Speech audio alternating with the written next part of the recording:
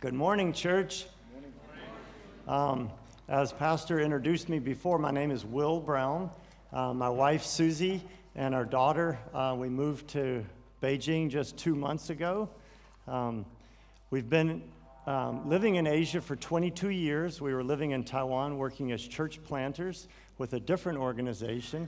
And this year, or actually last year, the Lord tapped us on the shoulder and asked us to do something different. So we responded to God, and we were asked to come to Beijing by this organization that we joined just this year as of May. So we're very new with Family Life, just having been with them for a few months and 2 months here in Beijing. I want to introduce my family. Can we put the first slide up on the screen? This is my family, Family Life 2016. We have 5 kids. 4 of them are ones that we've raised our own, and one joined our family a year ago when my daughter got married to him in Taiwan. Our oldest daughter, Katie, she graduated from college a year ago, got married in Taiwan last year. Our other daughters studying in college in the U.S. We have a son, Andy. He's on the far left. He is in second year of college, playing basketball, loves to play basketball. And our youngest, Sophia, is with us. You'll see her here in church. She went down with the high school students. And then, of course, our dog that we left in America. But this is our family, and today I'm going to talk about several different families because we are about family life, and the church is about families too. There's several premises that I want to talk about too. Also today we're going to be mentioning those. One is that God created families, He instituted families, and that the second one is that God is communicating with us. He communicates to us in many different ways. And we're going to talk about the different ways He communicates to us.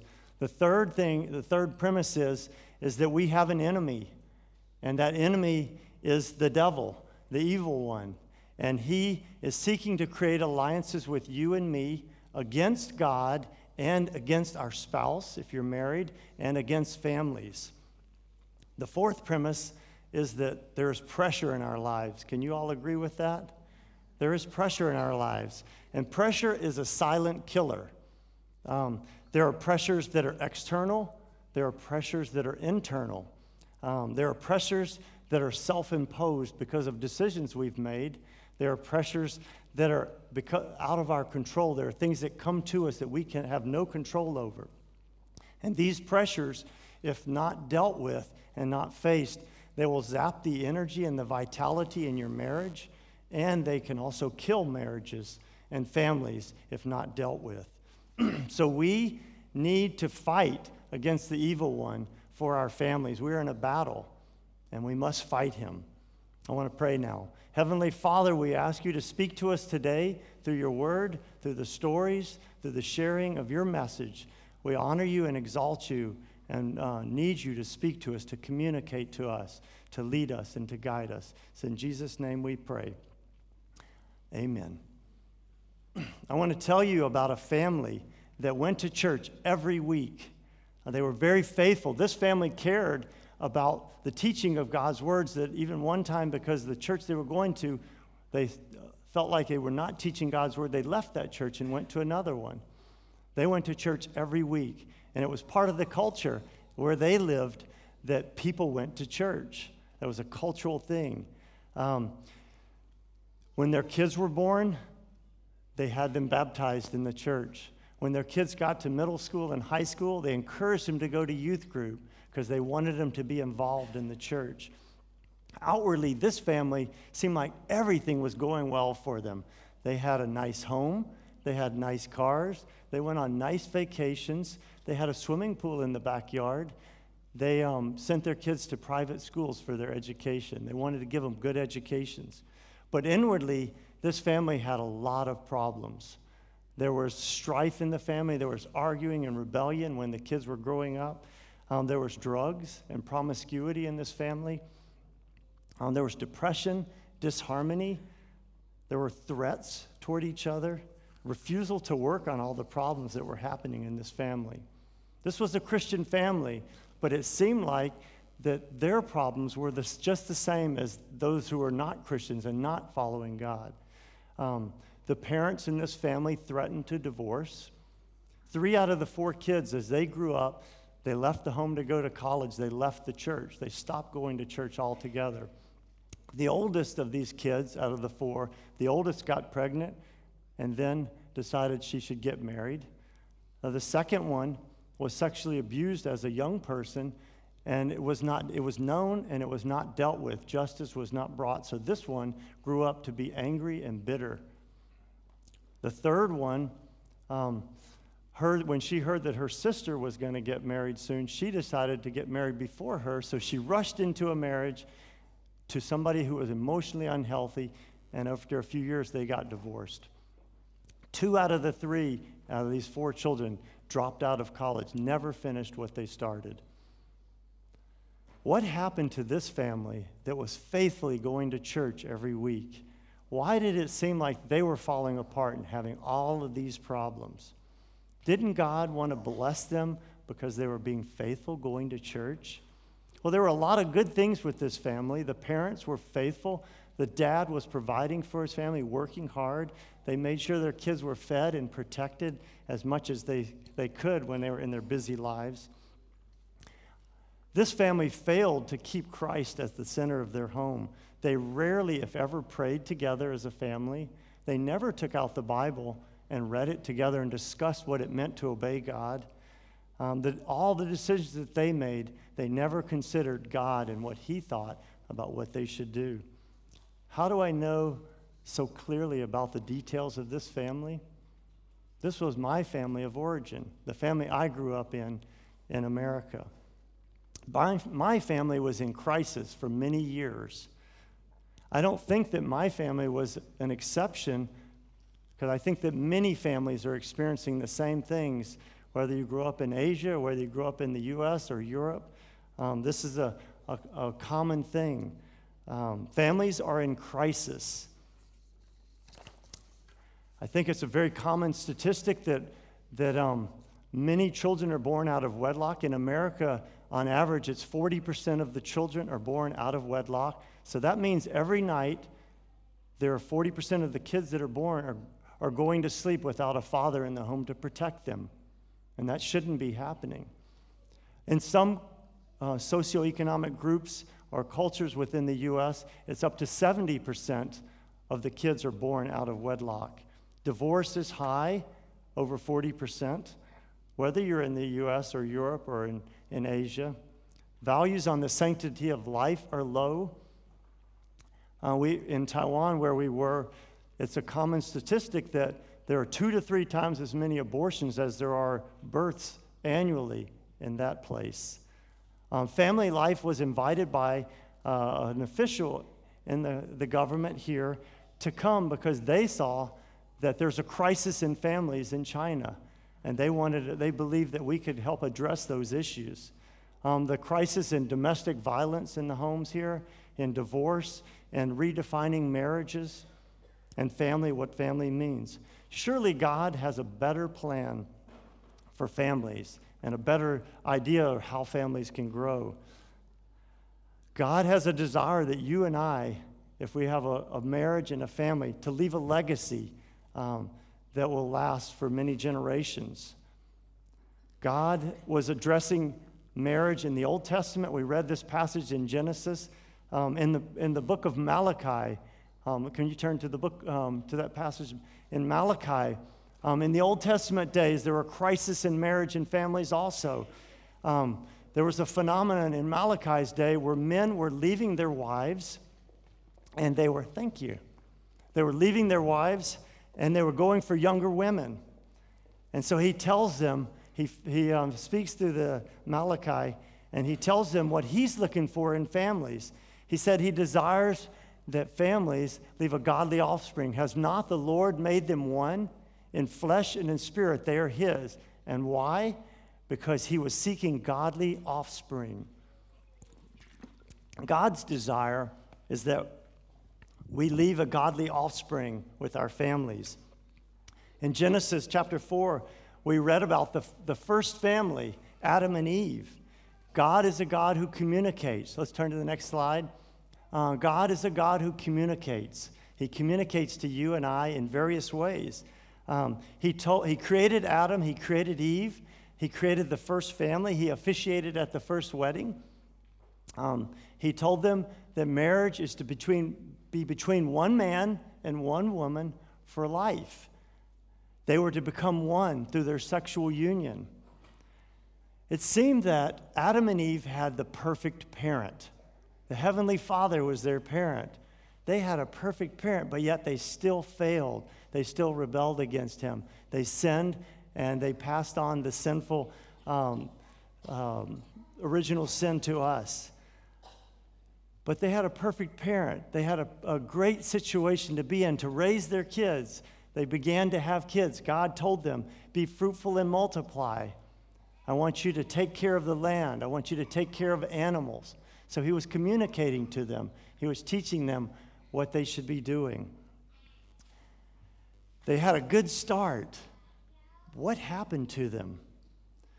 Like I said before, Satan desires to create alliances with you and I. He did that with Eve to create an alliance against God. He did that with Adam, and he created an alliance against God. So Satan continues to move as Adam and Eve have children, and he's creating an alliance, seeks to create an alliance with Cain against God. He's seeking to create an alliance, if you're married, with you against your spouse, against God and against your spouse. Well, Adam and Eve, as we know, they had 2 kids. They started with these 2 cute little boys that they began to raise, and they trained them to work. One was becoming a shepherd and one was a farmer. These boys didn't have the kinds of pressures that you and I have today, did they? They didn't have the bad influences. They didn't have TV. They didn't have internet. I mean, there's so many bad influences through those. They didn't have child abuse. They grew up in a family where their parents loved them. They grew up in a 2-parent home. They had no pressures to go to the best school in the city, to get the best education. They were homeschooled.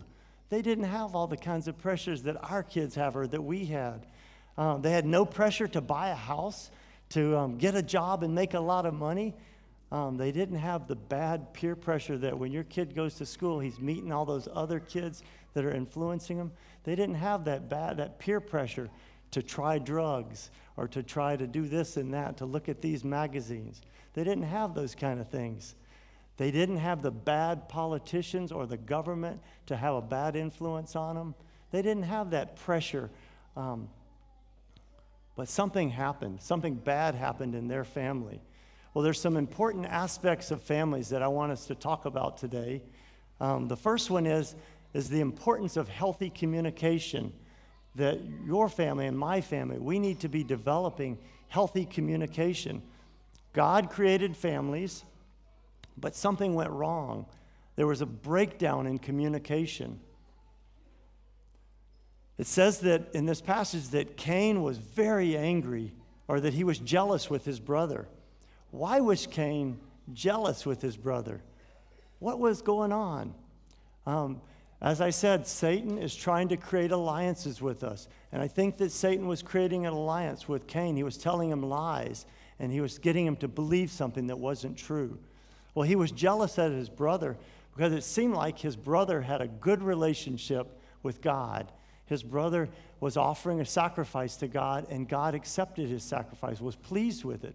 But for some reason, when Cain offered his sacrifice, God was not pleased. What do you think would have happened? For a minute, I just want us to think. What would have happened if Cain would have gone and talked to his brother Abel and communicated the things that were going on in his heart? What would have happened? He didn't have to go to his brother and say, excuse me, Abel, but I was thinking about killing you. He didn't need to say that.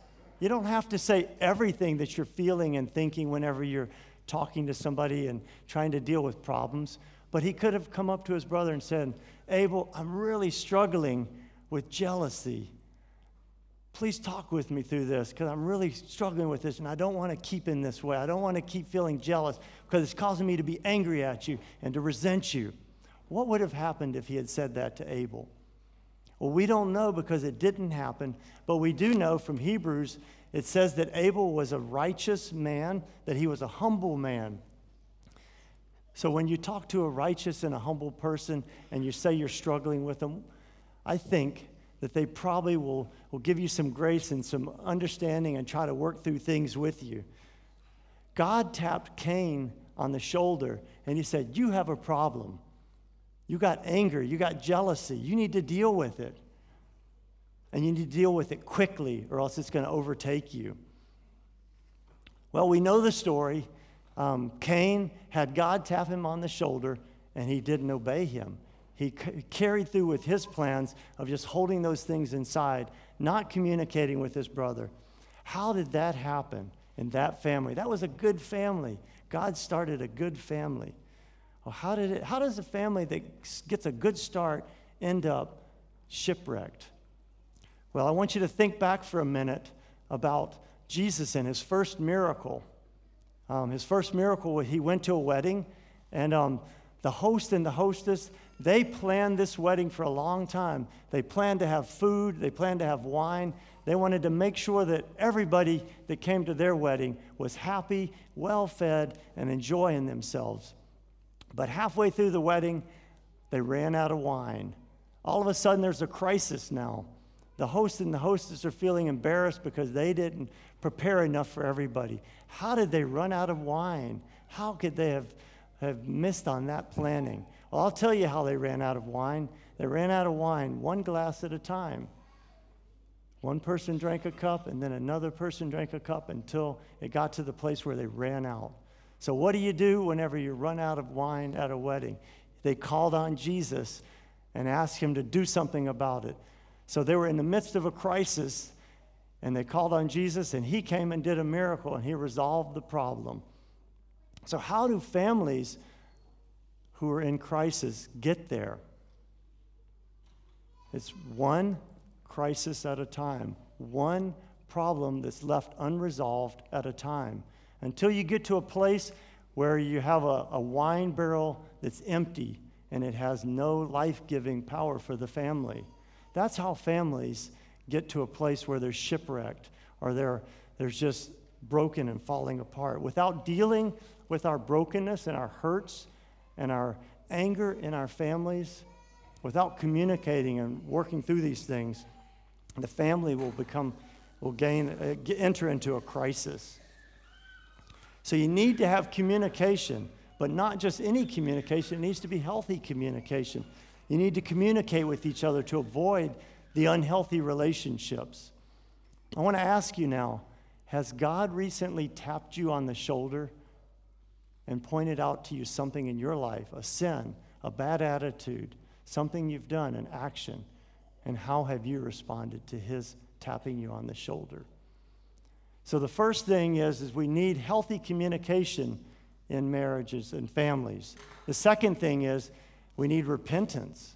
We need a willingness to acknowledge that what we are experiencing, what we've done is wrong, and a willingness to turn away from that sin to what God says is right. God saw that there was a problem between these two brothers, and he knew that Cain was living in sin.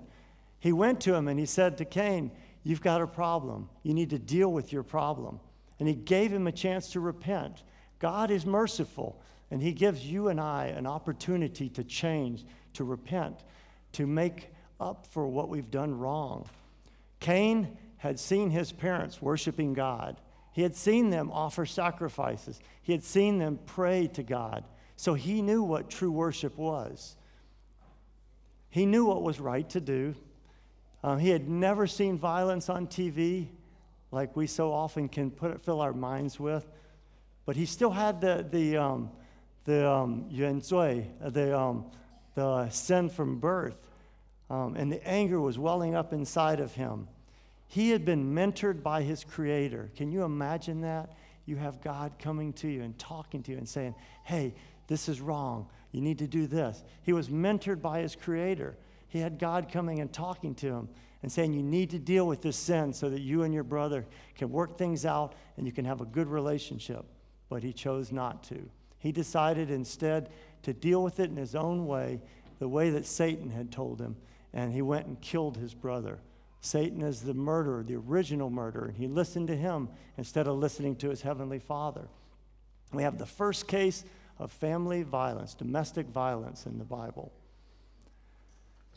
Healthy communication is very important in families. Repentance and acknowledging our failures, our sins, our wrong attitudes, and being willing to obey God.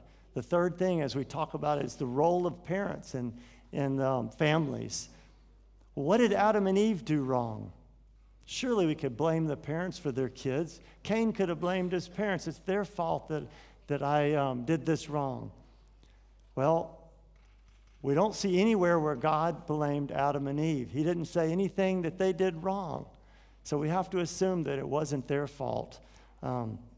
Too often as parents, when you're raising kids or we're raising kids, and the kid does something bad or wrong, we blame ourselves too much. We say, surely it's my fault that they did that. And in the other extreme, whenever our kid succeeds, whenever they're doing well, they're polite, they're succeeding in school, they're loving others, we take the credit. We love to take the credit. Look at my kid. It must be because of me that he's that good or that well-behaved. And that's not true. Somewhere in the middle of probably those two extremes is where the reality is that we need to be instructing our kids. We need to be setting good examples in families as a couple to communicate, to forgive, to love each other, to be filled with grace in our marriage. But there is a time whenever a child grows up and makes his own decisions, and he has to choose to obey God or to not obey God. We enter into relationships with great expectations, with hopes. How many people have gotten married thinking that the marriage is just is useless or it's stupid, there's no love? We don't do that. We usually enter because of love. We enter because this person can add to my life. We enter because of expectations that it's going to be good, that we expect the marriage and the relationship to be good. We have great expectations and hopes for families, but so often in marriage, it goes so quickly from the love and kindness and grace to a place where there's distrust, there's anger, there's resentment in the marriage. And the same way with families, having kids. We raise kids and we expect that this little bundle of joy is going to bring a lot of laughter to us and a lot of fun, and it's going to be enjoyable. But it's so quickly things change, and sometimes parents resent their kids. They have anger toward them, and they treat them, some with abuse, emotionally or physical abuse. I want to tell you a story now about my experience of raising my children, one of my children in particular. I remember one time, after I had been married, before I started having kids, I was talking with one of my friends who had just gotten newly married. We were talking about kids, and he said, I'm not sure if I want to have kids because after working a long day and a hard day, I don't want to have to go home because then I'll have to feel like I have to play with my kids. And I looked at him and I thought, that was crazy. It's not that you have to, it's you get to play with your kids. This is an exciting thing. I was looking forward to having a family with kids. I wanted 5 kids. That was my desire, is to have 5 kids whenever I'm finished with it. Kids started coming. We had our first daughter.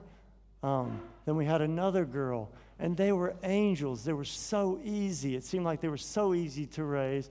And I just thought, man, this is going to be easy. Man, having the girls here, and they're so easy and so adorable. And it just felt like, I think I've got this parenting thing down, and it's going to be an easy job. I'm just going to keep moving and getting some more kids. And well, the third kid came. And if you were in Asia in the 90s, there was a typhoon that came through Asia called Typhoon Wei-un. Well, that typhoon came through Asia twice. You might not have heard of the second time, but the first time was as a big wind and rain. in the early 90s. And in 1996, Typhoon Wei-un came again. That's my son's Chinese name, Wei-un. And he was born into our family, and he was a typhoon. He was very active. He was screaming. He was always running here and there. And it's just like, after the third one, I just thought, I don't know if I can have another kid because I can't handle this one. And it just was taking all the energy out of me, and it was frustration because he just was not sitting down. He was not obeying. He did what he wanted to do when he wanted to do it, both at school and at home. And wow, I wanted to be married. I wanted to have a family. I loved kids. I wanted to have kids. I had every good intention of having a family and loving my kids and being kind and gentle with them. But by the time my son hit third grade, I realized I had a problem. I was angry at him all the time. I realized that when I would be in his presence, I would be gritting my teeth. I would be wanting to yell at him. I would want to just be so angry at him. I wanted to spank him because he was doing something at all the times. Because of my background, maybe it was my family of origin, I wanted to have well-behaved kids, and it was part of my face that if I was a pastor and a dad, and I wanted my kids to behave and to sit still so that everybody thought that I was a good dad and a good pastor. Well, my son wasn't doing that. So when my son was in third grade, God came and tapped me on the shoulder, and he said to me, "Will, you got a problem with anger." And if it wasn't for God's grace, I wouldn't have known that. He helped me to look in the mirror and to see myself and to see that I was struggling with anger.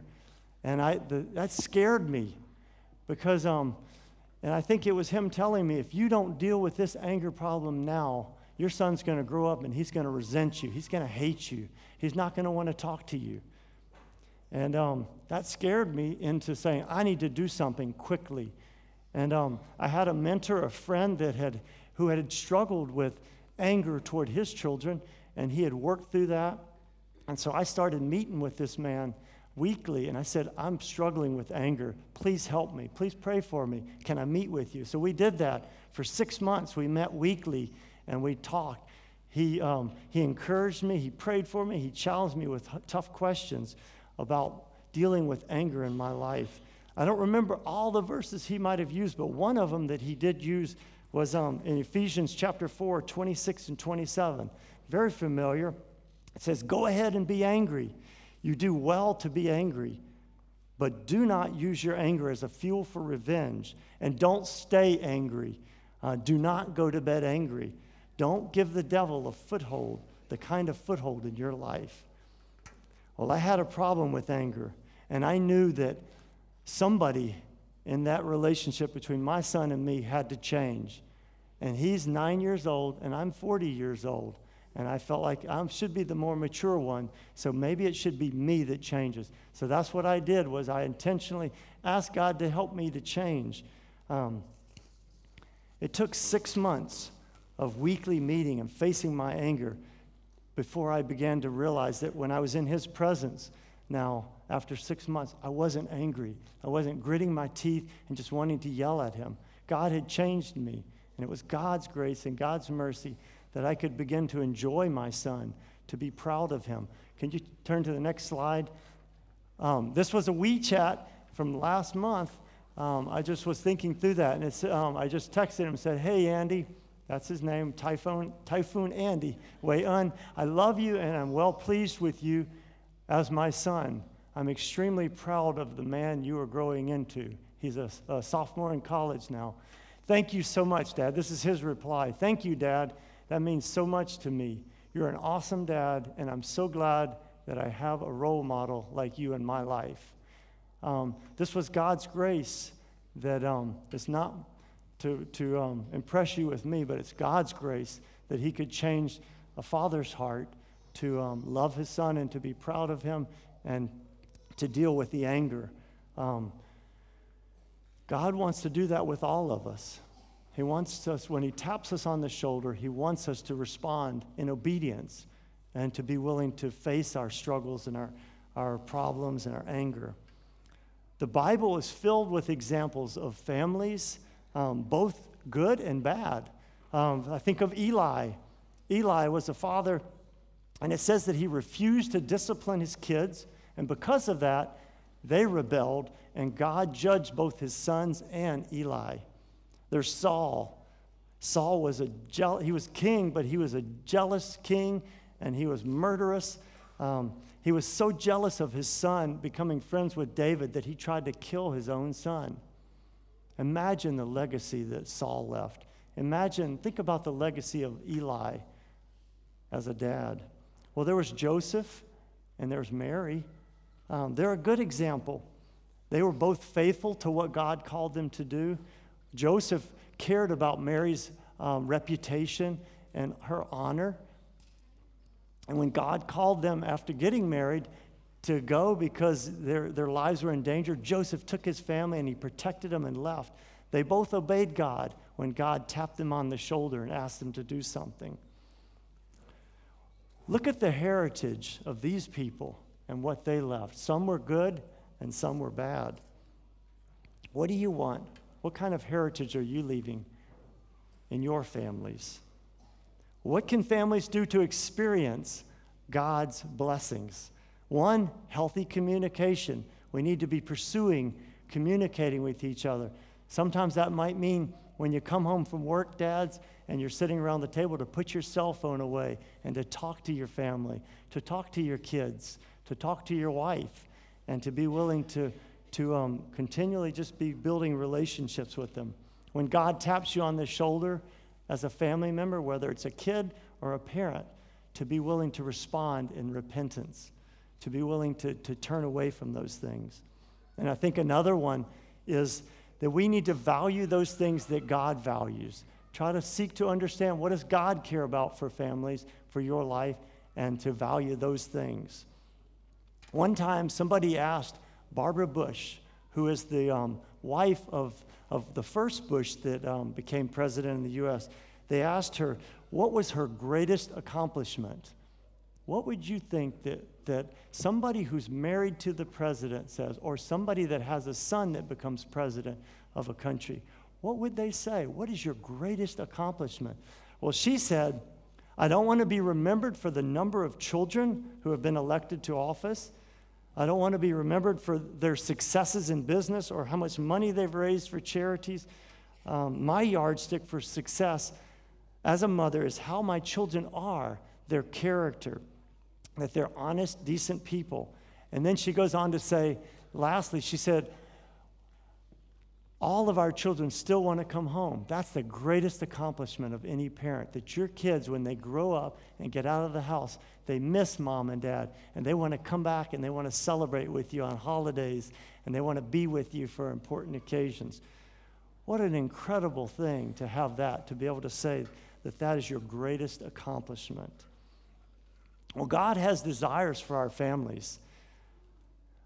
Can we turn to the next slide? In Psalm 127, I'm going to read through that with you. There's 3 slides. Unless the Lord builds the house, its builders labor in vain. Unless the Lord watches over the city, the watchmen stand guard in vain. In vain you rise early and stay up late, toiling for food to eat, for he grants sleep to those he loves. Sons and daughters are a heritage from the Lord, children a reward from him. Solomon only wrote 2 Psalms. This is one of them. He talked about how children are a reward from God. But he said in verse 1, he said there's something very important. He said that unless the Lord builds the house, when we think about house now, I want you to think about not a building, but a family.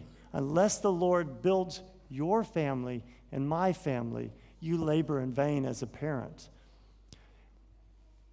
And unless you allow God to build your family, children will not be a reward. They will grow up and curse you. The family will fall apart. They will disintegrate. It will be deteriorated. And there won't be the sense of this is a reward from God, the blessing of God, that my children are obeying God, they're loving each other, they're loving others. So unless God is the center of your family, then our labors as parents are in vain. God wants to help you grow as a family, as a marriage. He wants to protect you. He wants to provide for you. He wants to bless you. Not everybody's going to get married. Some of you might never get married, but most of you will. We all start out, we all have families. We all started out in a family somewhere. That's our family of origin. And those are the building blocks of the culture of society. Some families are healthy. And as families are growing in health, the society as a whole will be more healthy. If families are not pursuing health and not doing well, the society as a whole will be unhealthy. Think about the problems in China. Divorce rate is high.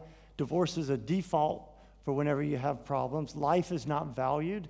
This is, by the way, every country. It's not just China. This is the way people are. Marriage is looked down upon. Building relationships and families, not a priority. Faith and relationship with God is not the center of the family. It's not a topic of conversation. Redefining marriage in the West, it's happening in large measure now, defining the family as anything you want it to be. Dads and moms are very important in the families. Both of you are important. Both of you are needed to raise children. If you're married, your marriage is important to the rest of us here. Your marriage and the success of your marriage is important to me and to the people sitting next to you. Think about your family of origin for a moment. I shared my family of origin. Some of us grew up in healthy families. Some of us grew up in very unhealthy families. Some of us have families that are intact with both parents there. Some of you grew up with one parent in the home. Some of you where God is the center and you're talking about him and you're trying to obey him. Some of you, the center of your family was money, fame, and pleasure. Our tendency to think when you grow up in a family that's unhealthy is that I'm tainted. I don't have a chance now. How am I going to be a parent? How am I going to have a good family? But the good news is that God can rewrite your story. That's the exciting news. Our son-in-law came from a very dysfunctional single-parent home, and we told him that you are going to write a new story. God wants to write a new story through your marriage to my daughter, and we're going to trust that God will lead you and guide you. God can redeem us from our past. That's exciting news. In 2 Corinthians 5:17 says, if any man is in Christ, he is a new creation. The old has gone. Behold, new things are come. So that is your story. If you're in Christ, you have new things coming. God is going to rewrite your story. If you're married and you have kids, God desires that you bring them up as a godly heritage to love and obey him. If you're single, God desires that you influence your friends and your coworkers to love God and to obey him. That will be your godly heritage. Let's turn to the next slide. Today's big idea, if you leave with one idea from this, is that God desires that we leave a godly heritage, whether it's through our kids that were born or through spiritual kids that we've led to the Lord and we've influenced them to walk and to love God. So what is your heritage? What will your heritage be? Malachi said that God desires that we have a godly heritage. This ring right here is a replacement ring for a ring that my grandfather gave me when I was a young boy. I loved that ring, and I wanted that ring when he was alive, and I got it whenever he died. He passed it on. It's the one thing I got to remember my grandfather. Well, when I got married and living in Chicago, one of my neighbors broke into our house and stole that ring, along with other things. I couldn't replace it. We spend so much time preparing an inheritance for kids, houses, money, things. But in a second, those things can disappear. God wants you and I to prepare an inheritance for our kids and our grandkids that can't be stolen by a thief. It's something that will last for eternity.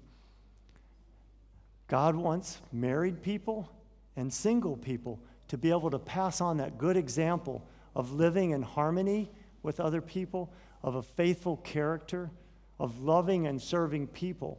So your life and your beliefs matter to your kids. And not only to your kids, but they matter to your grandkids. That's the inheritance, the heritage that you can leave for the next many generations. Our kids, our little ones, are watching us. They're observing us, and they learn by watching us what it means to walk with God and to worship God. Let's turn to the next slide. In closing now, I'm going to ask 3 questions, and I want you to take these back and to think about them. How are you making time to communicate with others? Our God is a God that loves to communicate with us. How are we communicating with others? How have we been doing in that area recently? The second one, what ways will you allow God to work in you, through you, at work, at home, and in school? And then the third one, what do you need to do in response of God revealing to you that an attitude or action is wrong? Let's bow our heads and pray. Heavenly Father, we thank you for your grace and your mercy, that you don't allow us to live in our sin, that you come and you talk to us, you communicate with us. Thank you for families. Thank you that you created the family. You created that institution of marriage because you desire to bless the generations that come. You desire children to grow up to be a reward, an inheritance for marriage and family. Thank you, Lord, that even if we grew up in a family that was unhealthy, was hurtful to us, that you can rewrite our story in our generation and the next generation to bring good things, to bring blessing. So, Lord, we want to respond to you in obedience when you tap us on the shoulder, whether it's to go do something in obedience to you or whether it's to change something we've done wrong. We need your help. We need your grace. Holy Spirit, we allow you, we invite you to come in and speak to us and to give us strength and courage to face those things. It's in the precious name of Jesus we pray. Amen.